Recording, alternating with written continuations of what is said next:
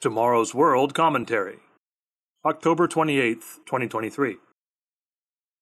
The Blessing of Unclean Animals, by Josh Lyons. Article begins.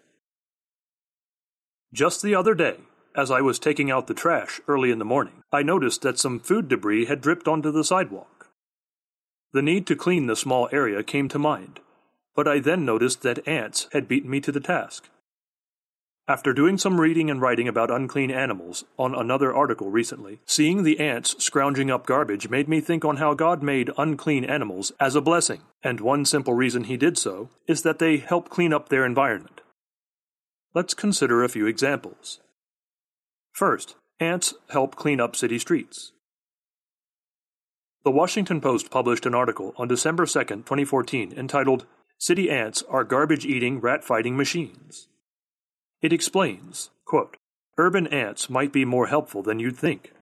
According to a study published Tuesday in Global Change Biology, tiny arthropods in New York City do massive amounts of garbage cleanup, and by chowing down on your trash, they may help keep rats and other bigger pests at bay."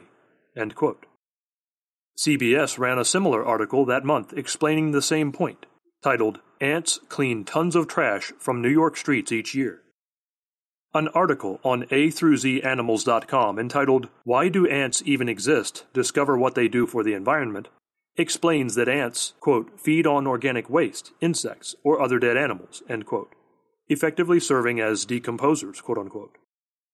Ants fall into the category of unclean animals, as described in the Bible, in Leviticus chapter 11, verse 41. But God designed them as a blessing because they help clean up. Second, birds help too.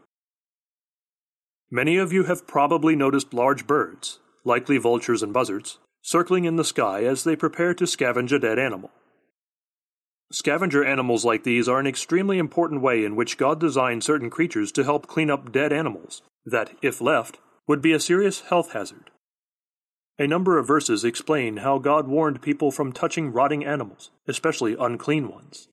Leviticus chapter 11, verse 8, and verse 11, and verses 24 through 28. The BBC published an article on December 8, 2022, entitled, "Vultures and Hyenas Play a Vital Role in Preserving Ecosystems and Preventing Diseases Such as Rabies. Should we value them more?" The article states, quote, "But the more scientists find out more about these consumers of the dead, the clearer it becomes that we should be valuing and protecting scavengers far more than we do today. They play a vital role in preserving the ecosystems they inhabit and provide important health and economic benefits. By devouring carcasses, they prevent pathogens from spreading to humans and wildlife and contaminants from leaching into the environment." End quote. And third, shellfish and pigs. Many more examples could be given, such as how many shellfish help filter, clean, and purify water, as Tomorrow's World notes in the article, "The Filtering Power of Shellfish." Did you know that some cities once dealt with large amounts of garbage by feeding it to pigs? An article published on August 27, 2018 by the Washingtonian is entitled, "DC Used to Feed Its Trash to Pigs. Why'd We Stop?" with a subtitle that reads, quote, "It's not because the pigs didn't like it," end quote.